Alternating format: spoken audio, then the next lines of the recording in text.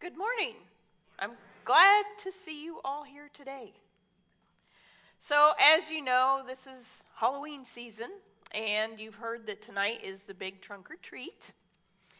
Well, my son Mason and I, he's now 11 years old. Some of you probably know him. He and I started a little bit early, and we went to our first Indy Scream Park haunted attraction this year.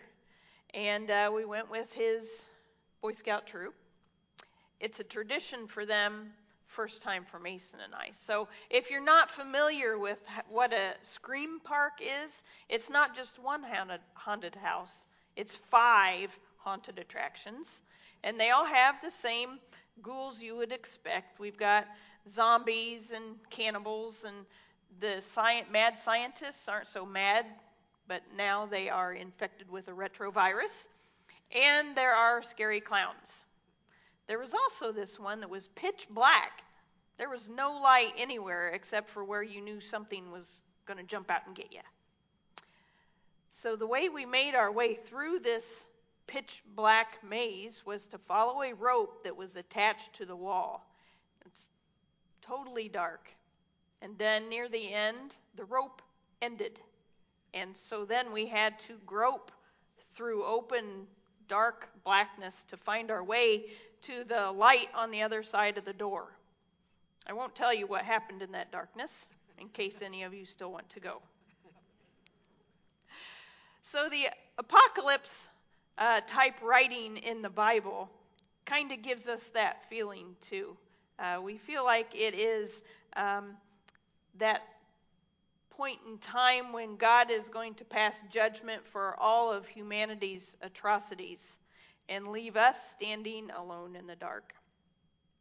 And in fact, the Lexico dictionary definition is an event involving destruction or damage on a catastrophic scale. And we often see the prophets in calling Israel to repent and to turn back to God. But in actuality, apocalypse works to show the actions of God within the actions of the world. The Greek word apokalypsis means to reveal or to uncover. And our scripture today is considered an apocalyptic text, and it's a writing from a prophet by the name of Joel. It's written in the typical poetic fashion of the First Testament. And in it, the people were in the midst of a famine that was caused by a drought and a plague of locusts. The food was gone, the herds were suffering, the harvest was non-existent, and the people were starving. Now, in the ancient Near East, you should know that while the Israelites were God's people, that doesn't mean they didn't believe in the existence of other deities. So the other nations around them all prayed to other deity or deities for protection and providence. And those other nations, well, all nations really in that Mediterranean area, held to the idea of honor and shame. And so enemies would taunt and mock the gods of the people that they controlled. So when Yahweh did not prevent the hardship of the famine that was in the Israelite people, the Israelites were shamed among the nations. Joel 2:17b says, "Spare your people, O Lord, and do not make your heritage a mockery, a byword among the nations. Why should it be said among the peoples, where is their God?" The larger nations looked down on Israel and mocked that their God Yahweh was not good enough to avert natural disaster. Did you know that even in today's world, targeting and killing an army chaplain is a shaming tactic of the opposing force? It has a way of decreasing the morale of the troops. It has a way of saying to people, where is your God if your God isn't protecting your holy person? So in a similar way, the nation of Israel was being shamed by the ruling powers around them. So in the midst of this darkness of plague and famine, Joel calls the people to God. And Joel, now, unlike the other prophets in the First Testament, does not tell us what was the sin of the people. And scholars think that there had to be something they were doing. A good God would not cause his own people to starve. They insist on the sin, judgment, repentance, and blessing model, which is the same honor and shame idea of the ancient Mediterranean people. So, it's kind of like people getting a big scarlet letter, a tattoo across the forehead, put in the stocks, or hung naked on a cross. Those are all shaming techniques to make others conform to a community standard. Shame can be used by those who hold power over another, often to enforce a particular behavior, and it can happen both culturally and individually. In our Western culture today, we continue to make strides in understanding and turning away from shame techniques. But we still use shame to get others to conform to be like us. Or we end up treating them like second-place citizens. So, for example, when we don't listen to what another person has to say, whether it's because they dress down or maybe their education level is lower, we're saying, in essence, you're not good enough. Or maybe they're younger. So when your son or daughter tells you something, do you listen intently and ask questions to further the dialogue? Or do you bend the conversation in such a way that gets them to ask the question differently, to tell them how they should be thinking? Or maybe there's someone older than you are and you feel that they're out of touch. By not giving them voice, we're effectually saying you're not good enough. Now, these are all subtle forms of shaming that we do culturally, not just individually. But shame is driven deep into our psyches, into that deep, dark blackout within ourselves. Shame makes us feel small and ashamed and unworthy. We withdraw and close ourselves off from other people, and it causes us to bow under its weight. Shame is when we feel at our core inadequate and undeserving. So when I was in high school, I tried out for Barriette, which is kind of like a dancing cheerleader, kind of like the routines they have at sporting events today. I didn't try out because I actually thought I would make the team or the dance troupe. I did it because my friend wanted to. I didn't make the first cut because I was not trained in dance. My friend didn't make the cut because neither of us were members of the popular girl group. She was crushed and ashamed, not because she wasn't a good dancer, because she was. She was very good.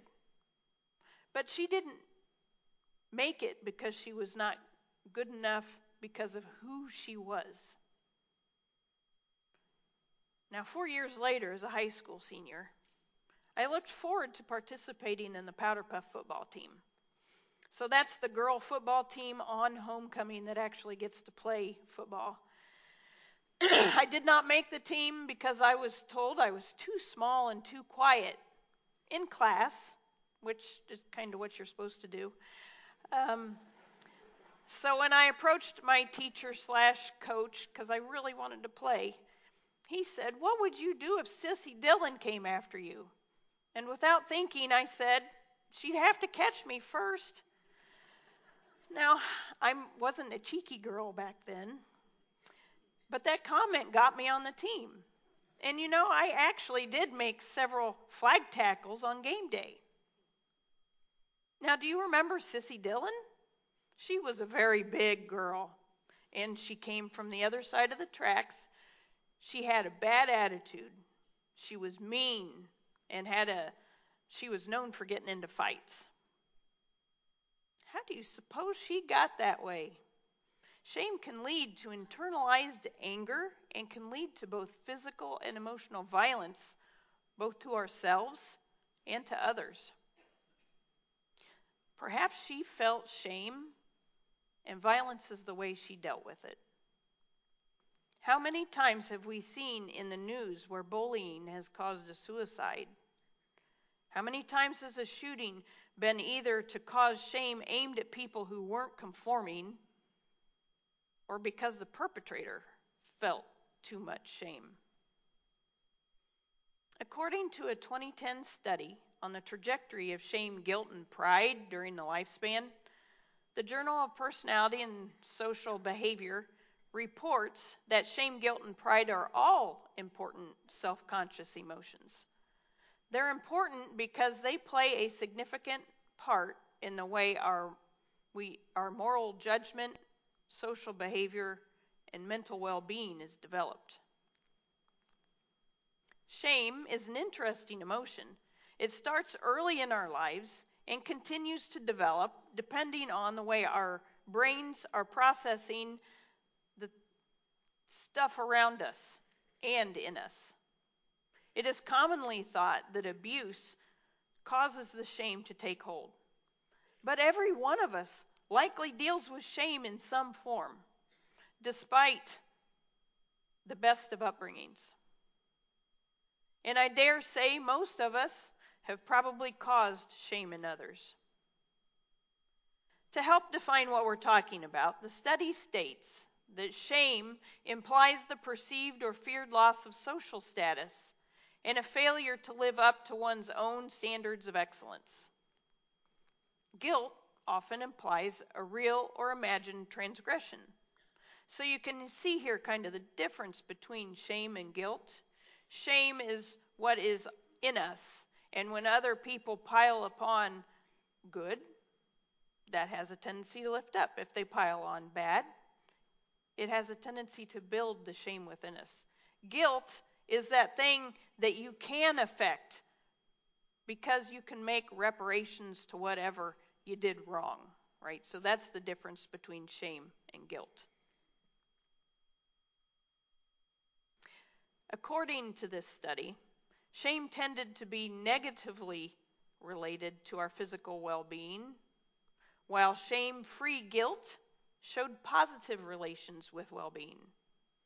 Education and social class had very little effect on the trajectory. In terms of ethnicity, shame was highest in whites and lowest in blacks. And I found it particularly interesting that gender played a significant role.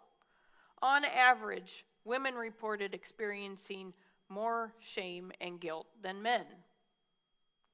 So according to Dr. Roca of the National Institute of Mental Health and Dr. New, who's a psychiatrist at Mount Sinai in New York City, they say women are shamed throughout their lives in ways in which men are not.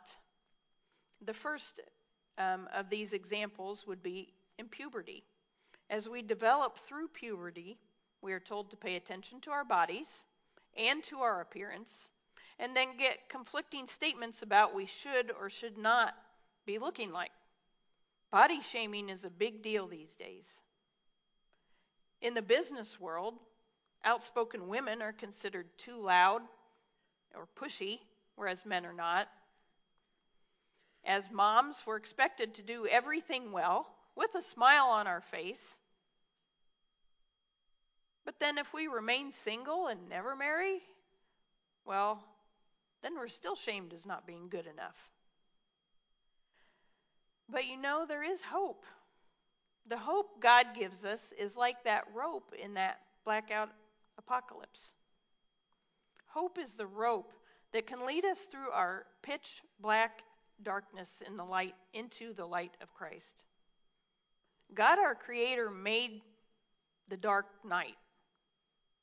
But God also made the moon and the stars and a myriad of little voices in the night chirping and singing. God knew there would be times of famine, but God also prepared for times of feast. Joel proclaimed for the Jews that the time was near when the locusts would be gone and the rains would come.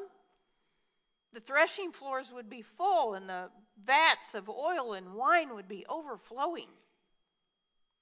The Lord, just like the rope, was in the midst of their darkness, right there with Israel, in the midst of their suffering.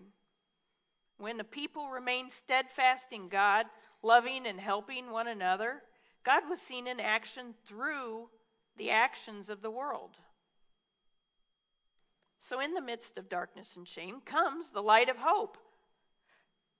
How then can we find our way out of shame when we are mired in a culture which promotes shame in some to strengthen others, or to enforce conformity rather than diversity? Jesus is our hope, that like that rope, who helps guide us through the dark space. When we are bent under the weight of shame, we can humble ourselves before God, asking for strength, help, perseverance. And we can be encouraged knowing that God is with us in Jesus Christ and will redeem us in our weaknesses. The Bible tells us throughout that God's attributes are steadfast love and mercy, not shame. God doesn't want us to be ashamed.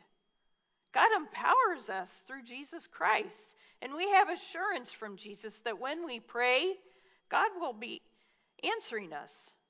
And when we find that God is revealed in the incarnation of Jesus Christ, then we can trust that God is with us, acting in our midst now, despite the garbage. God reveals the sham of shame and the strength in hope. God is here right now, moving your heart in a way that maybe only you know. God is calling you to be healed from your shame and calling you to partnership in the Holy Spirit. Stop and listen. How are you being called out of shame and into hope? Let us pray. God in heaven, our loving Maker, thank you for all that you are. You made us fearfully and wonderfully in your image, but we still shrink from your call. God, you are so big and we are so small.